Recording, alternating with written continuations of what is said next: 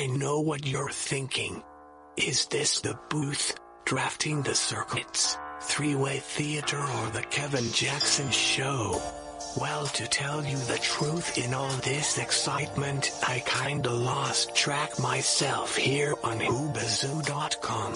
So, do you feel lucky, punk?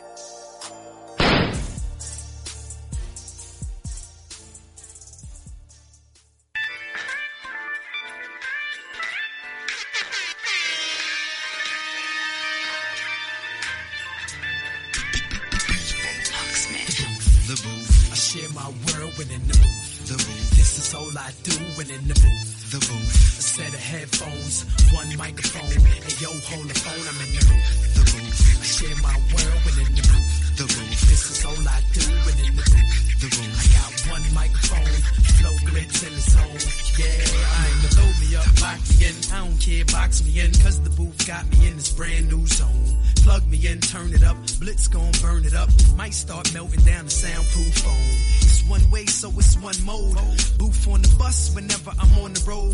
Lock in for days and anything goes. It's been 7 days, the same clothes. Still flowing for them dudes sitting outside on the blocks in the booth, but I'm spitting outside of the box. I know where the digits at, where the lyrics at. I ain't never losing, so I ain't gotta get it back. Got commercial music, but I still know how to spit a rap. I'm like the trees on my boots, I grew from the roots. If I'm lying, I'm flying, but I'm the truth. Only one way, my mobile or roam. I'm underground in the booth. The booth. I share my world when in the booth. The booth. This is all I do when in the booth. The booth. I got a set of headphones and one microphone.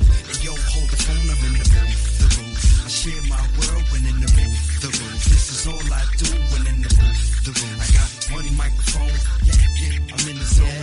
Joe Spencer's in the booth. Was he African? African. No. He was American, and he was like you. He looked just like you. He was Jewish. Just like you. Okay, Jew. Okay. It's an odd crime for a Jew to commit. Yeah, pretty docile. Okay, so we have an African Jew wearing a hoodie. No, you don't. No. That's not what I said. Is that what you heard me say? I said he looked like you. Do you look like an African Jew? No, I look like a cop. Yeah. He was Caucasian. All right, it's your boy Sinister One broadcasting live from the City of Champions. You are listening to The Booth. And it's Sinister One. It is July 11th, and we were away for a couple of weeks. We enjoyed our 4th of July. It's actually kind of nice when the holiday falls on the day. We can get that day and to spend time with, family and friends. And the 4th, I actually spent time with family. The kids were around the pool all day. The 4th was a beautiful day. Clear skies for fireworks. We went to Bridgewater to Legion Field to watch the fireworks there. Amazing fireworks show put on there on display. I usually head into Boston to watch the fireworks, but I've yet to be able to talk to wife into going in to Boston to go in and just check them out. I've always taken my kids in there. It's a thing that my dad has done for years. My dad raised us on going in to see the Boston Pops because my dad was a big Arthur Fiedler fan. And for those who don't remember, Arthur Fiedler was like, when you talk about an orchestra leader, Arthur Fiedler was that guy back in the day. When he passed away and it came time to fill his shoes, we ended up with, was it Seiji Ozawa was his name? Yep. Came afterwards. And then when he retired, we were blessed with two great technicians of the orchestra. We were blessed with two great guys. And then I remember when Seiji was stepping down, it was a big ado because they just didn't want anybody to step up and take that seat. And then this kid Lockhart come out of nowhere, and he's been there. How long has he been there, Ken? He's been there for he was young. 23 years? And he was real young because I remember that was the big debate because let's see, I graduated law school in 92. Yeah. I got my LLM in 96, so it's been since 96. Keith Lockhart. 21 years. Keith Lockhart took over, and it was a big hoodoo about him taking over because he was not a popular guy. He was not a popular choice. Yep, he was very young. They thought he was too young and too inexperienced. I want to say he was in his 20s, wasn't he?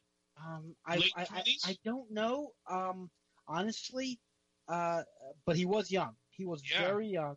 Yep. Hold on a second. I'm looking it up right now. I want to say he was 28. He was born in 59. Let's see. He was born in 19. That makes him older than me. So he's 7 years older than me. So he's 57 right now. Let's see. Now I'm trying to look it up here. Yeah. Let's see. Blah blah blah. Cincinnati Symphony Orchestra. Okay. Director of the Norris Orchestra. Blah blah. In Tokyo. All right. Oh, we did have John Williams for just a small stint while they were. He was always a caretaker conductor. Everybody knew that. Yeah. Williams was brought in just to take care of it while they found someone permanently. He didn't want to be the boss. He didn't want to. He didn't want to. Didn't want. He didn't want the job permanently. He came in just as respect for the orchestra. That's how much the Boston Pops Orchestra has respect in the community. People coming in just 1995. He became in 1995. So if he was born in 59, he would have been 36. Mm-hmm. So he was young. He was young guy. Yeah, he was real young. And then I remember that first 4th of July that he had to do at the Hat Show.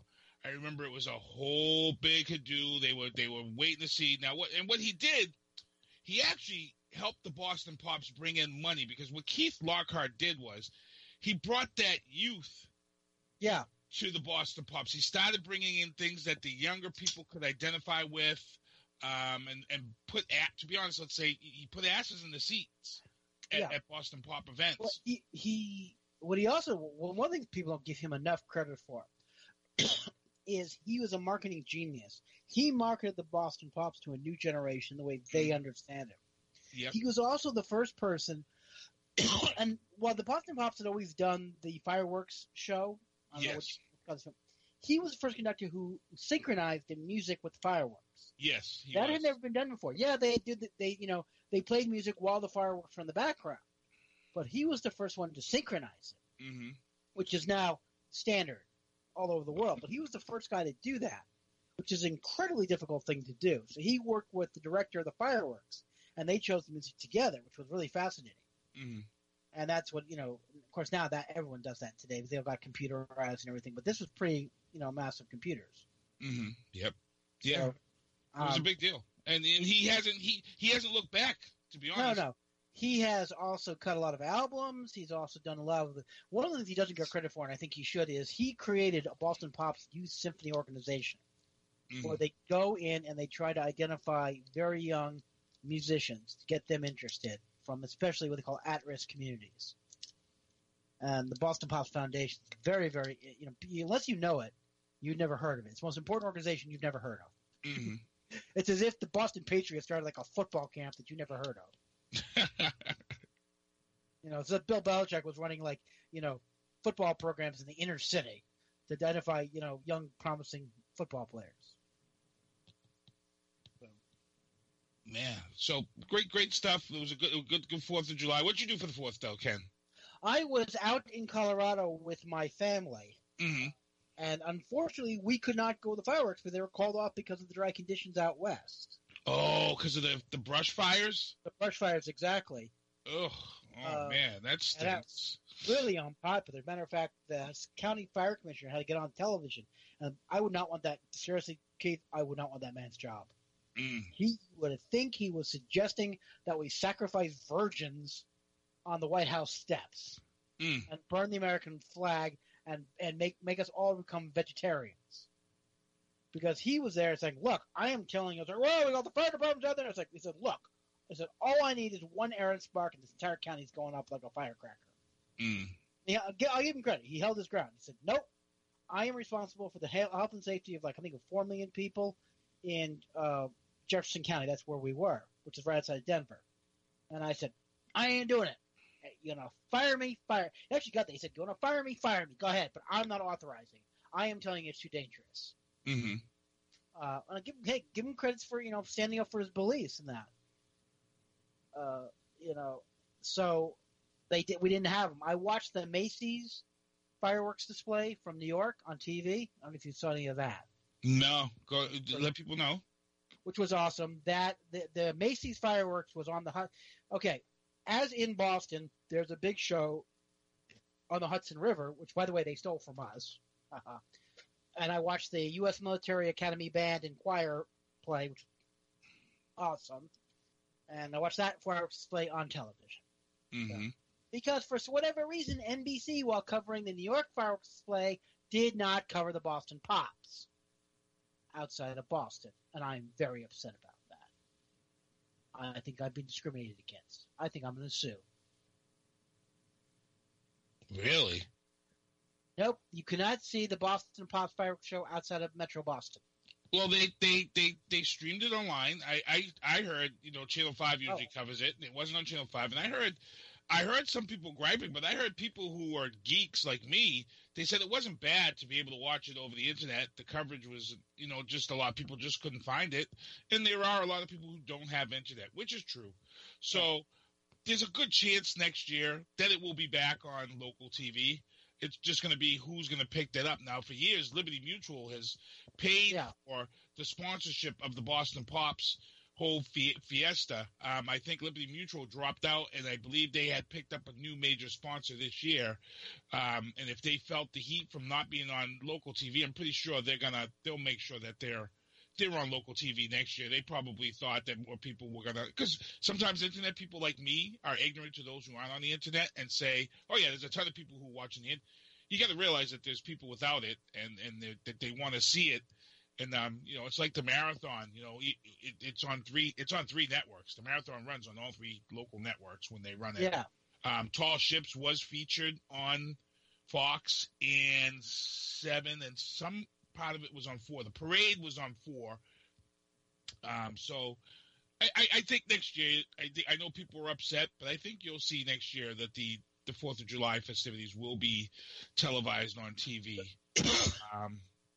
Real quick, I got to let Ken talk about this because Donald Trump Jr. has just released the entire email chain and says he's really transparent.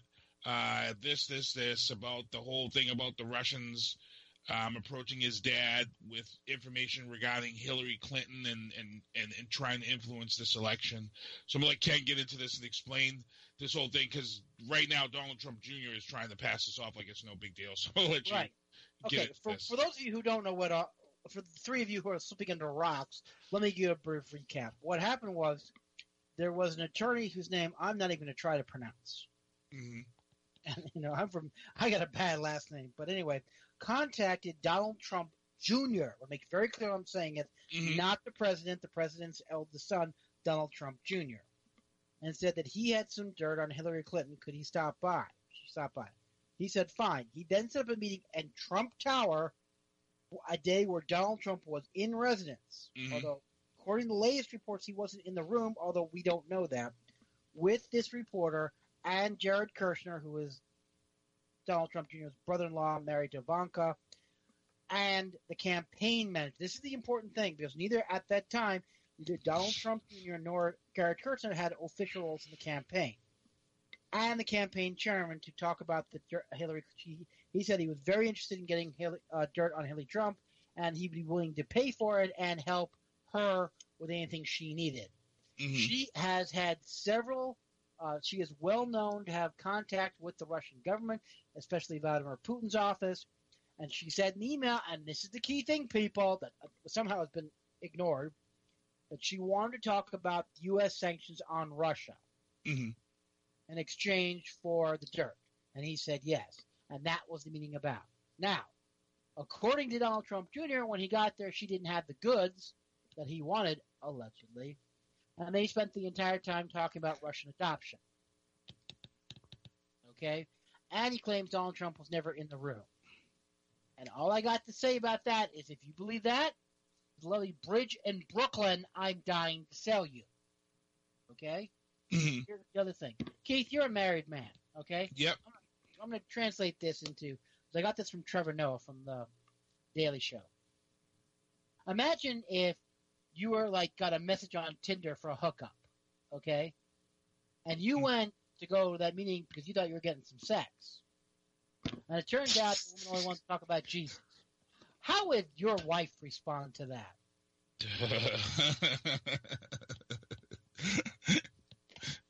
Okay? Yep. I don't think, now granted, I don't know her nearly as well as you do, but I pretty much sure she ain't going to be happy.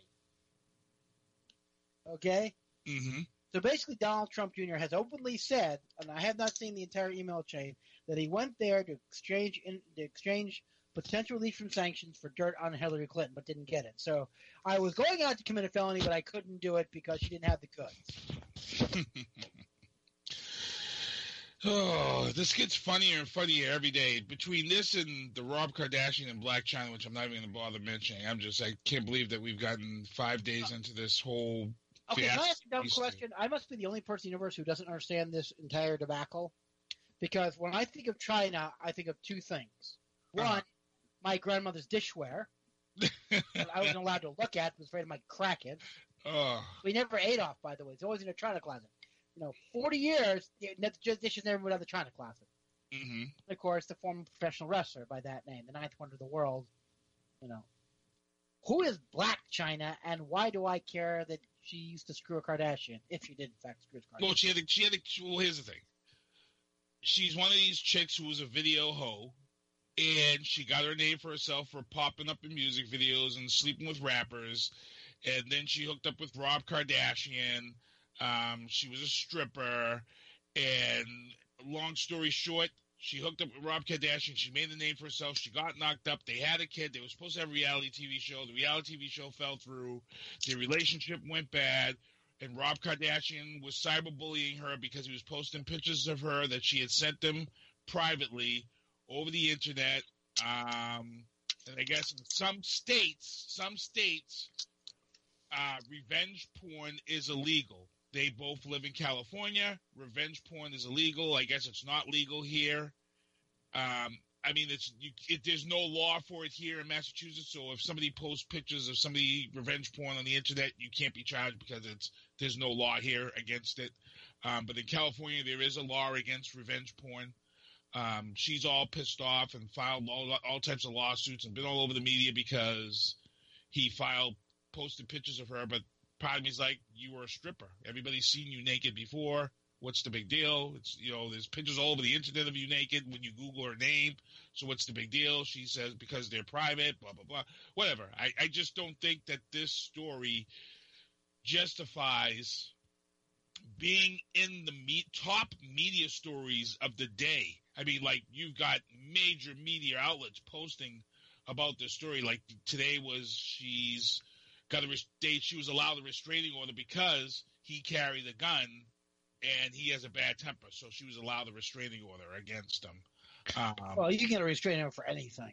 Yeah, of course. I get it, but I just don't think that they're not even A-list celebrities. And, a good friend of mine, Melissa from Hot 96.9, she was on my Facebook page today. We were going back and forth about it. And she says, I'm one of those people out of 100 people who love these stories of drama, and it's the reason why shows like I Love Hip Hop and Real Housewives of Atlanta and all these shows are so popular is because people are thriving on the drama.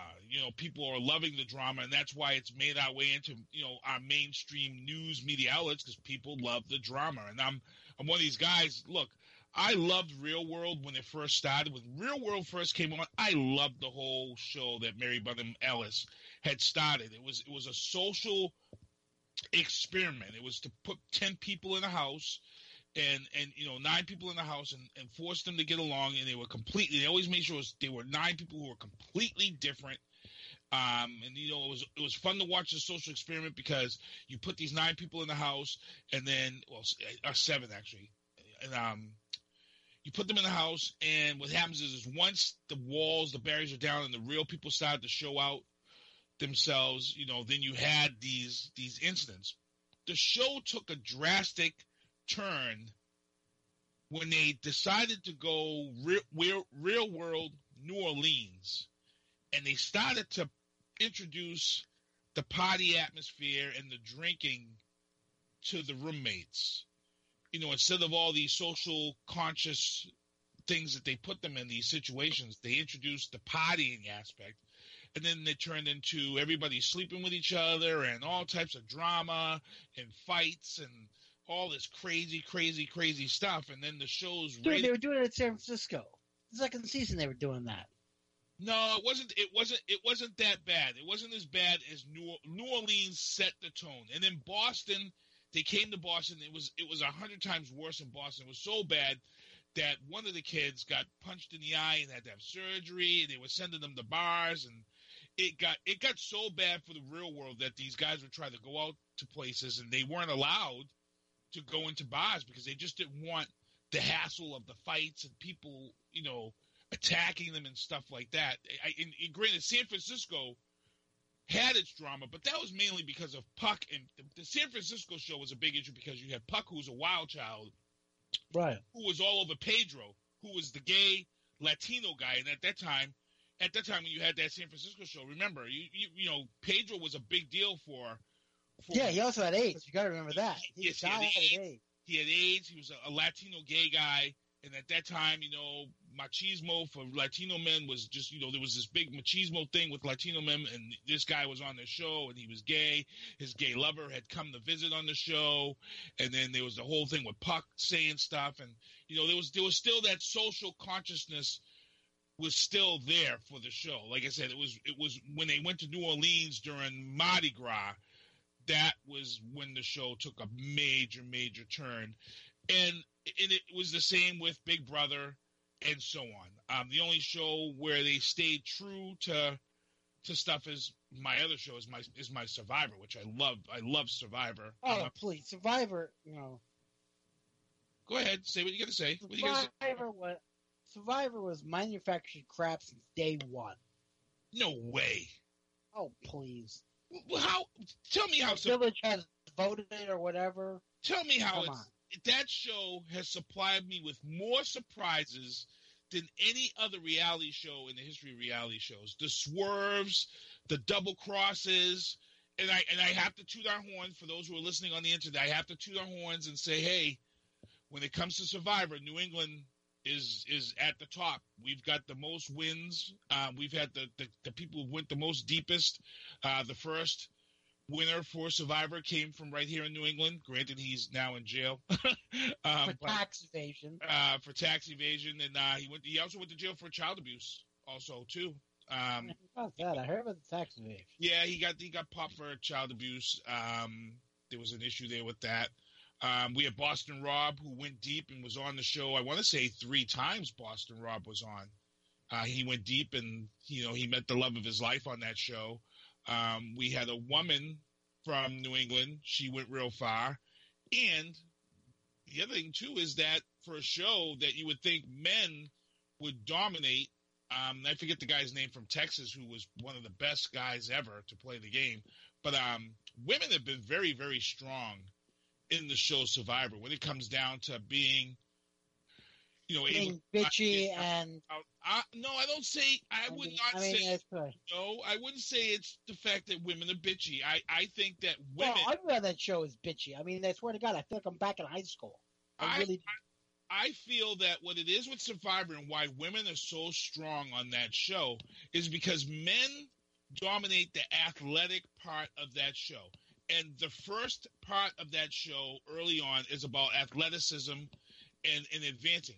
But when you get down to where if you can make it past that athleticism part of it, and when it starts getting down to where you have to be socially conscious and be able to maneuver yourself into partnerships and things like that, where you have to get down to like that final 3, that's where the women seem to dominate the men. The women are more in tune with trying to get into that position where they get a partner, they stay loyal, and I find that women in the show are more loyal to the people that they choose to hook up with to get them to that final spot. I've seen so many guys, double cross and it doesn't pay off, and guys are real quick to throw in the towel on other people that they've had alliances with, and I love the show. I mean, to say that it's orchestrated and I don't think it is. I mean, We had a guy that was blowing on fire, and he,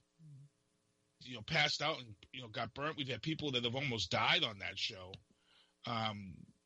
With incidents, we've had people get poisoned and had to have themselves urinated on to save their lives. I like the show. I mean, Mark Shapiro, who's a good friend of our show, Mark Shapiro actually had got a talk to try out the show.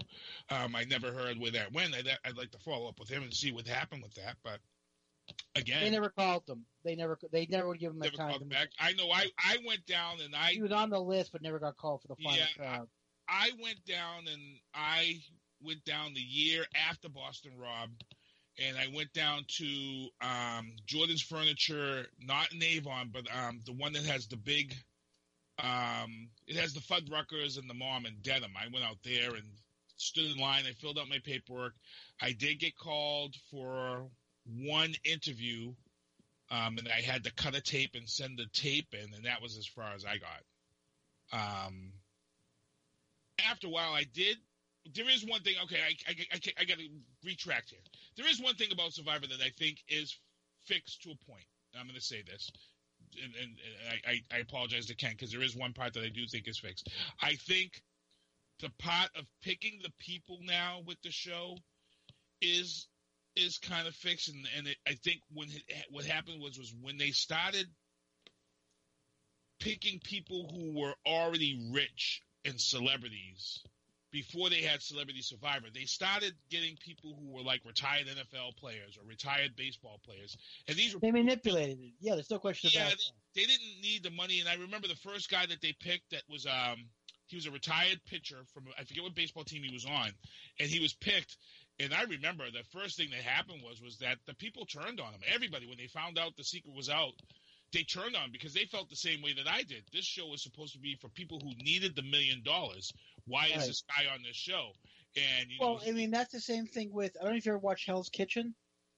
No, I have seen it. That's Gordon Ramsay's show on Fox, right? I've seen a couple of episodes. Right. Well, here's the thing. What I watched the first 2 seasons and got me infuriated was.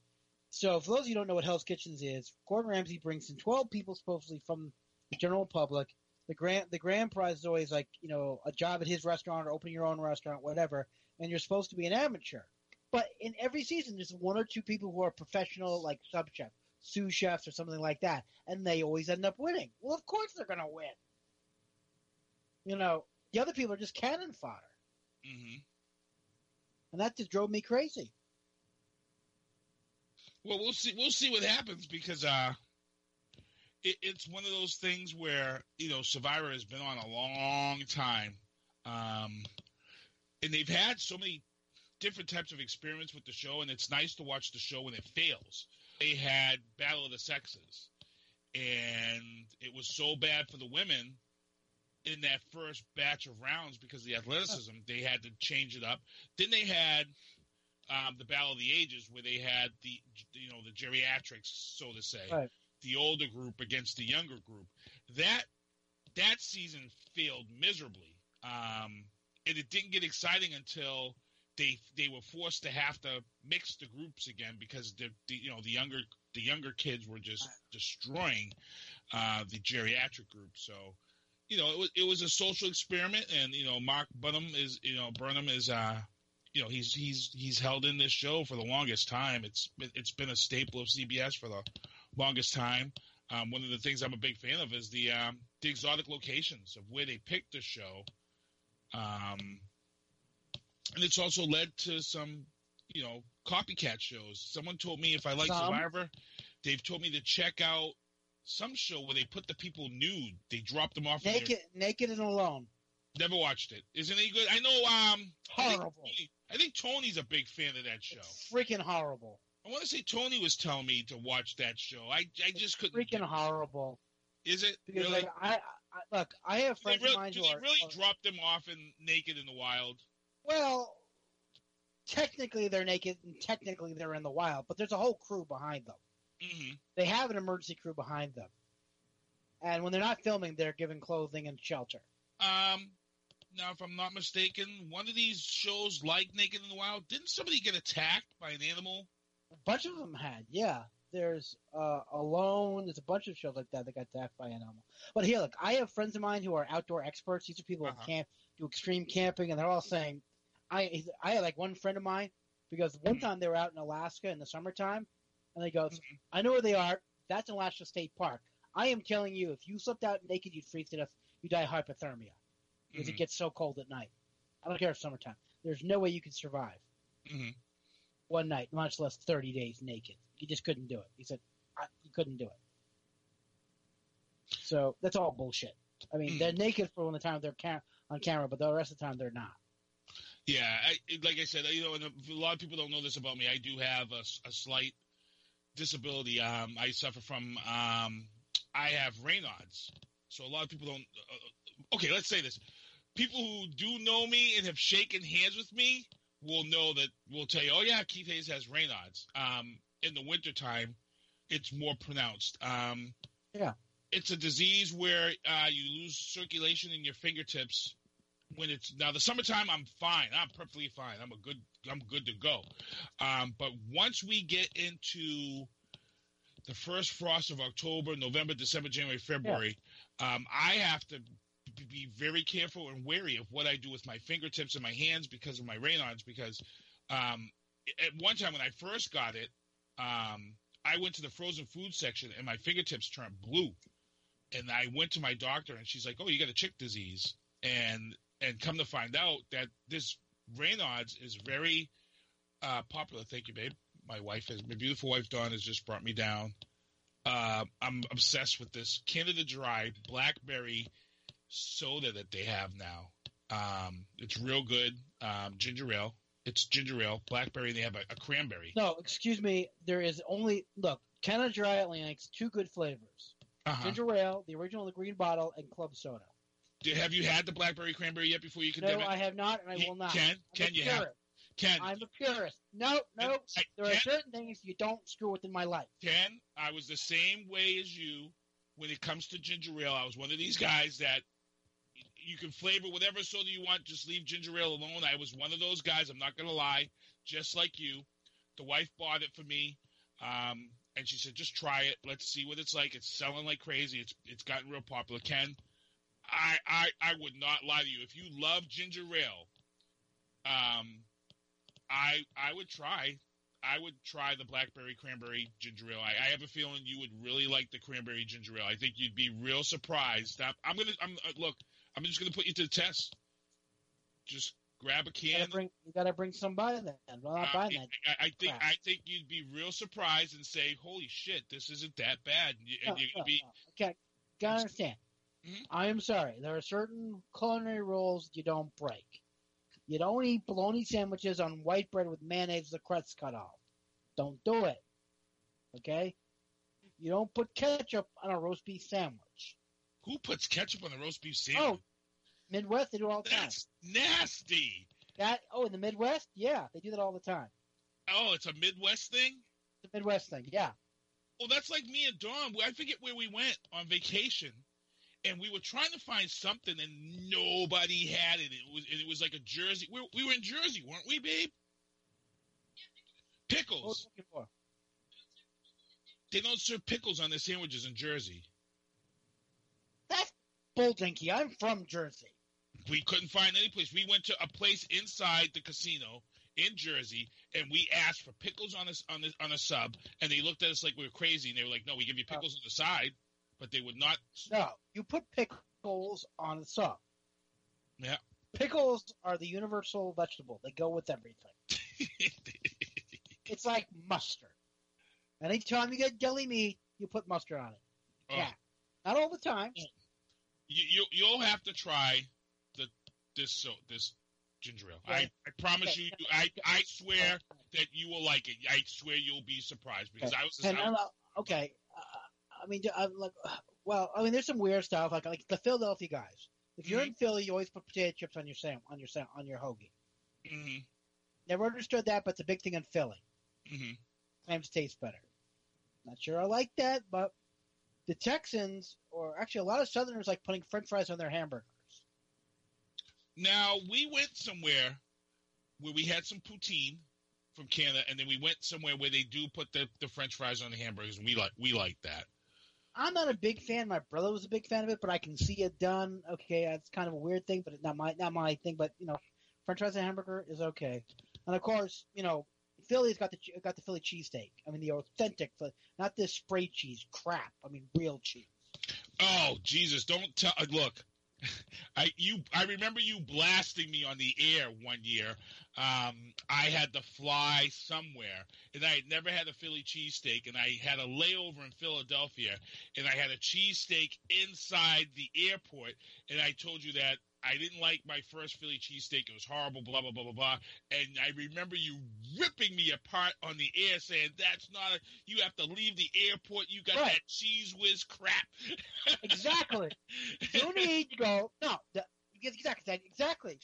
What you need to do is you need to go find some place where they take a hunk of cheese and they put it in the what they do is, this is how they do it. They take Westgate Mall now has a place from Jersey. It's a chain place, and they're authentic Philly cheesesteaks. They're pretty good because they do it the old-fashioned way. What you're supposed to do is take like a Munster or Swiss or whatever, depends on where you are in Philly, and you take a pot and you coat it with olive oil, and then you put because that will make sure the cheese doesn't stick to the pan, and then you melt the cheese in the pan and you pour it on the meat.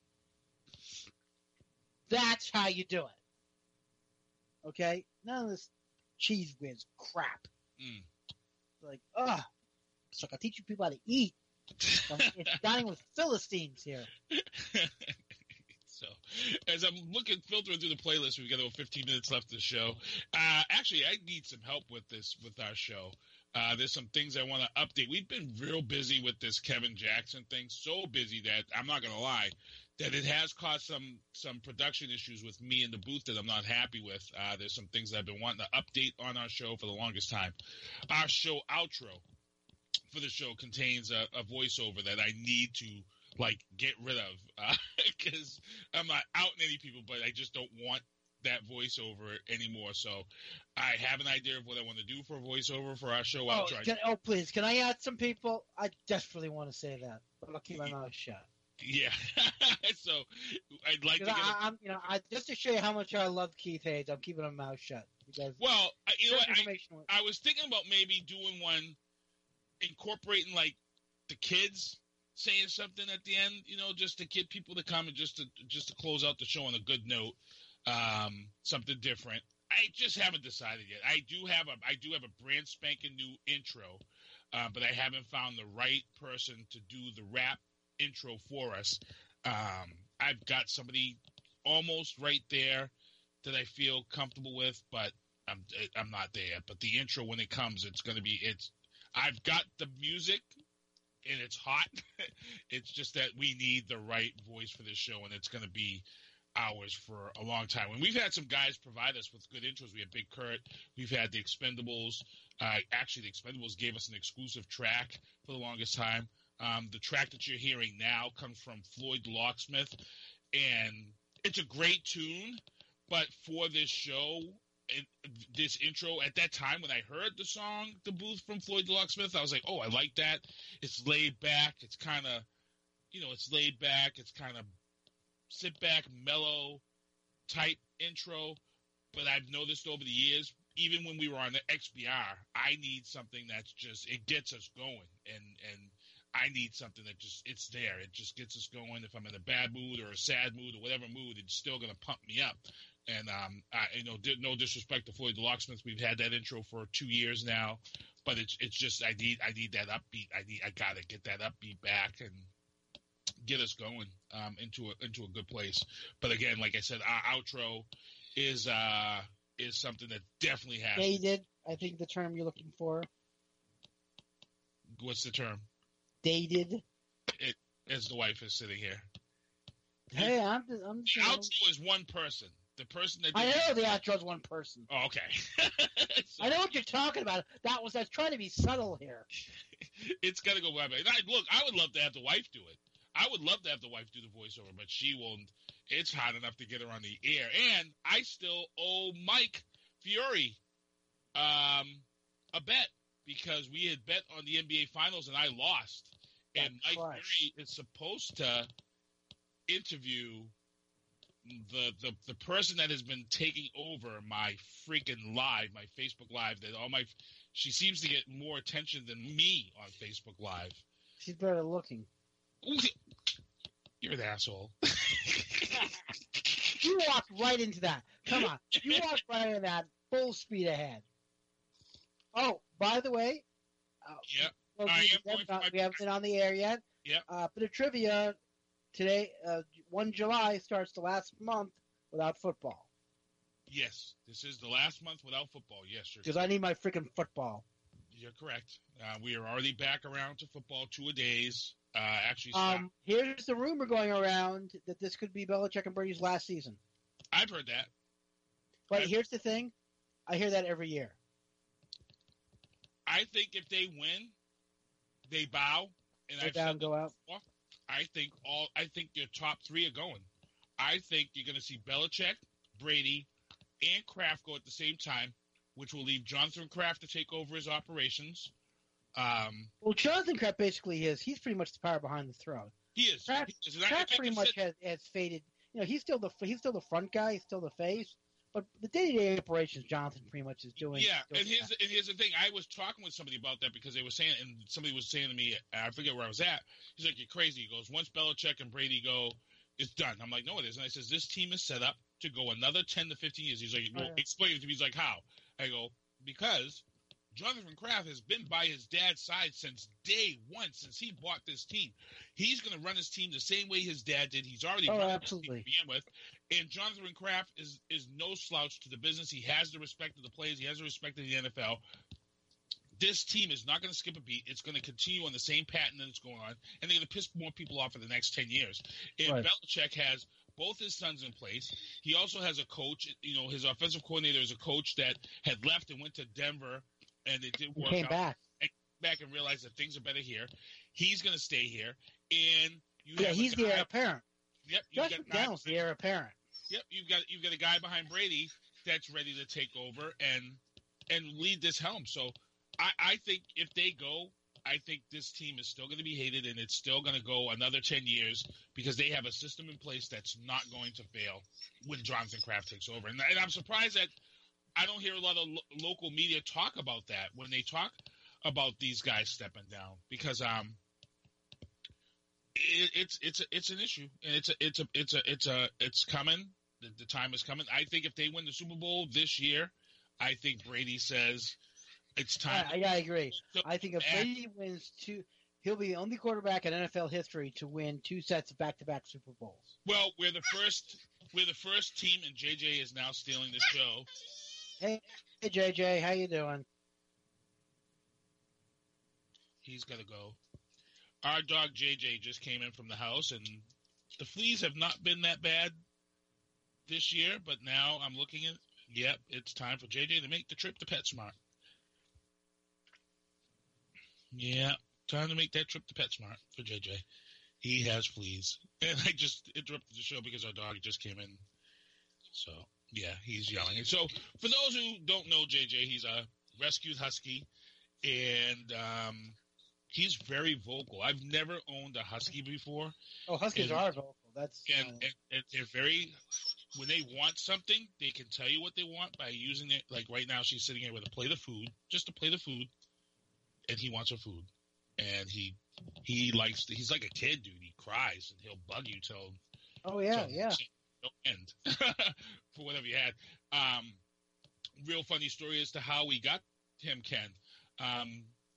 JJ was one of 3 dogs who were in a house of a guy in Weymouth who got locked up. I guess he had a ton of drunk driving offenses, and I guess he had left the house one day and backed into the neighbor's car, and they immediately called the cops. And I guess I don't know how bad this is, but I guess he had so many drunk driving offenses that when they came to the scene and they found him drunk, I guess he went to jail immediately for 1 year. Now, I'm going to ask you, Ken, how many offenses would someone have to where they came to the scene and he automatically goes?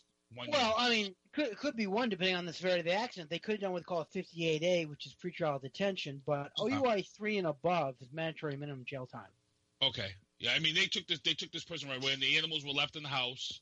and there was nobody there to take care of the animals. And somebody put out on Facebook that the guy had went to jail, and this is what happened, and the animals were left in the house, and nobody was taking care of them, so they needed somebody to rescue them. So, the wife saw JJ, and she was like, "Oh my God, he's a beautiful husky." There were actually two huskies and a lab. So we went down there, and we rescued JJ, and we had a friend of ours, Kerry, and her husband. They rescued the female, the sister of JJ, who she actually got sick, and they actually provided her a great home for 2 years before she passed away from she had a tumor in her belly, and she passed away.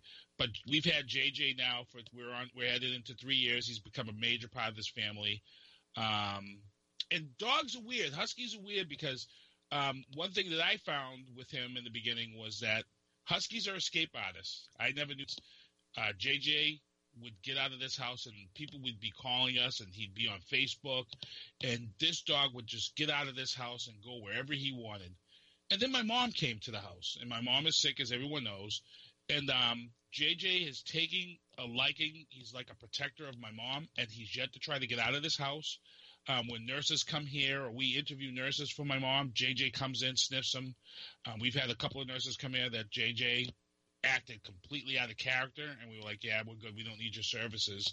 But he's very protective of my mom, and we swear by him when people come here. I've had some people come here and say, "Oh, we can't come in the house unless you put the dog somewhere." I'm like, "Look, the dog is."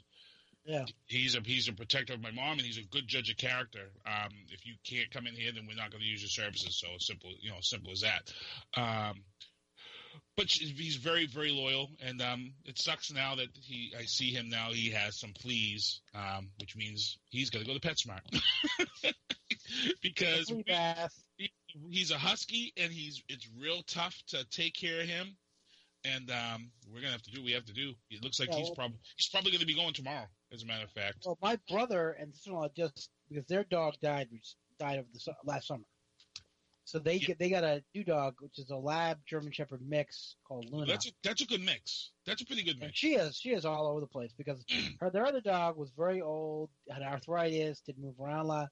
No way, Luna. Luna likes to just jump around all the place, Yeah. And don't leave the door open a crack, where she will force her way out. Well, you talk about people with dogs, and I just saw. I have a tough time with some people sometimes. There are some people out there.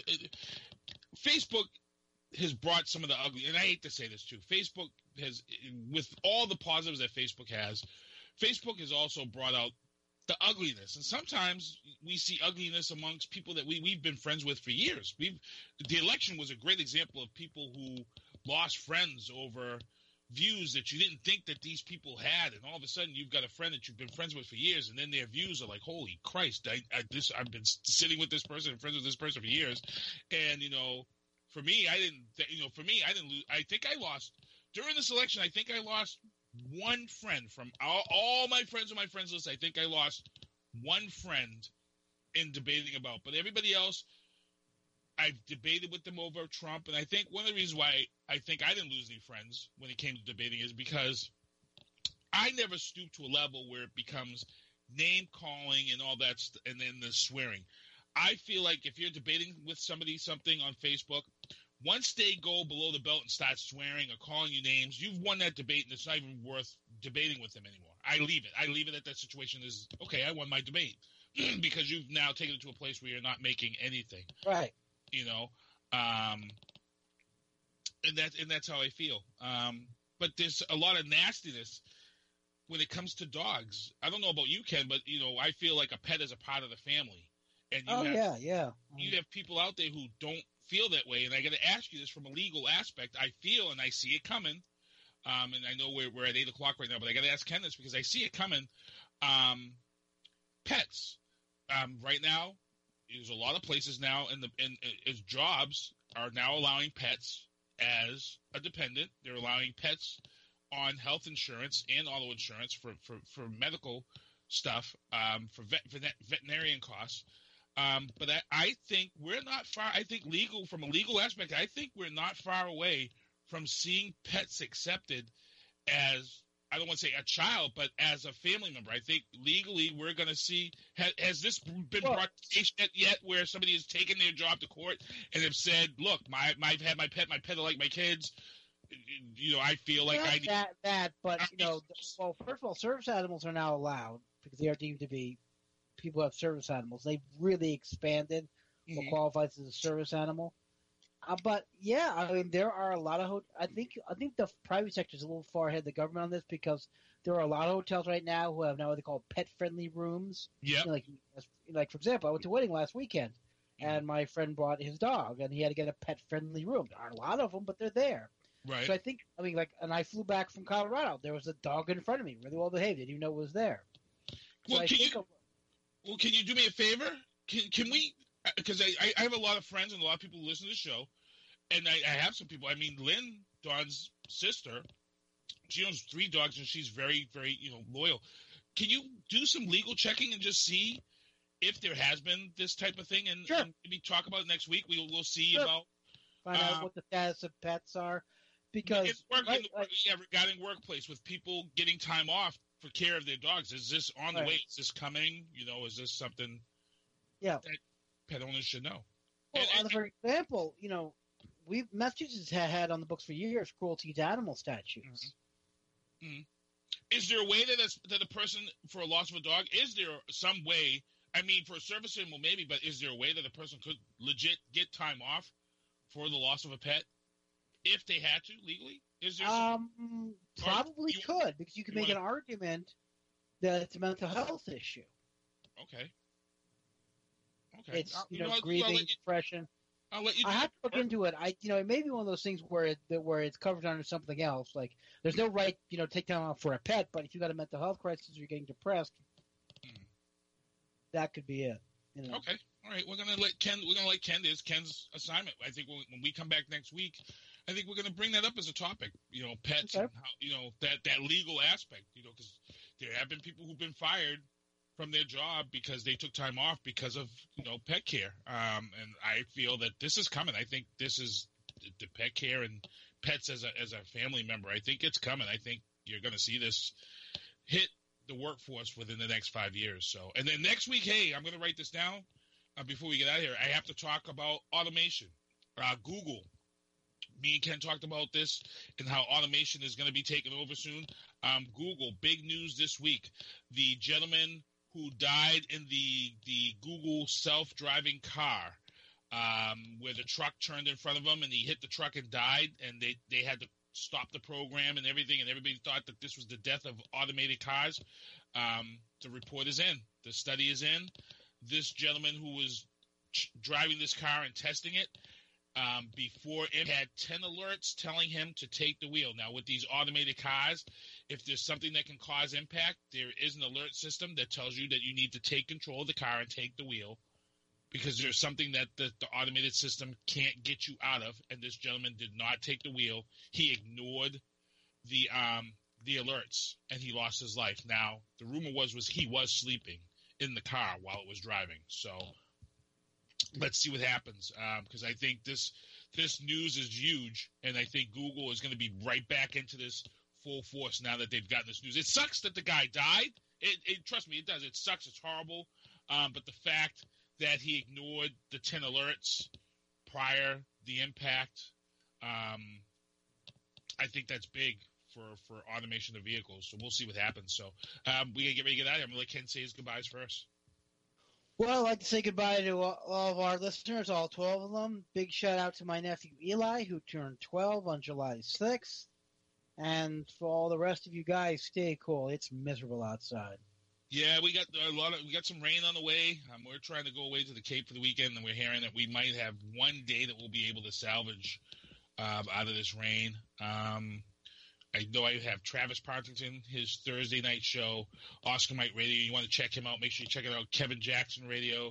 You want to make sure you're checking out everything that's going on in Hoopers. We got a lot of big things coming down the pipe. Like I said, I apologize at the booth. We've had some shows here that we've had to take some time off because production-wise, we've got some stuff we've got going on behind the scenes. It's just bigger and better, and we're headed in the right direction. Just please bear with us. It's all coming together finally. But other than that, want to thank everybody for tuning in. And you know what, SpongeBob, don't worry about it. You're not going anywhere on the outro. You're sticking with us. Your job is safe, but we are changing our outro. But SpongeBob, you can still do me that favor. Take us. Well, see you next Tuesday. Thanks for tuning in to The Booth at Ubazoo.com. Please make sure to tune in for more Booth next Tuesday night at 7 p.m. New York Eastern Standard Time. Become a fan on their Facebook page and check out their podcast on iTunes. The Booth is hosted by Sinister One, Z-Man, and Ken Diesel. I've got to start hanging out with friends that are a little more intelligent and understand politics and stuff. It's just that I'm up on this level up here, and all my friends are down here. Me, nah. You guys, nah. Maybe a little more down in here. Screw you guys, I'm going home.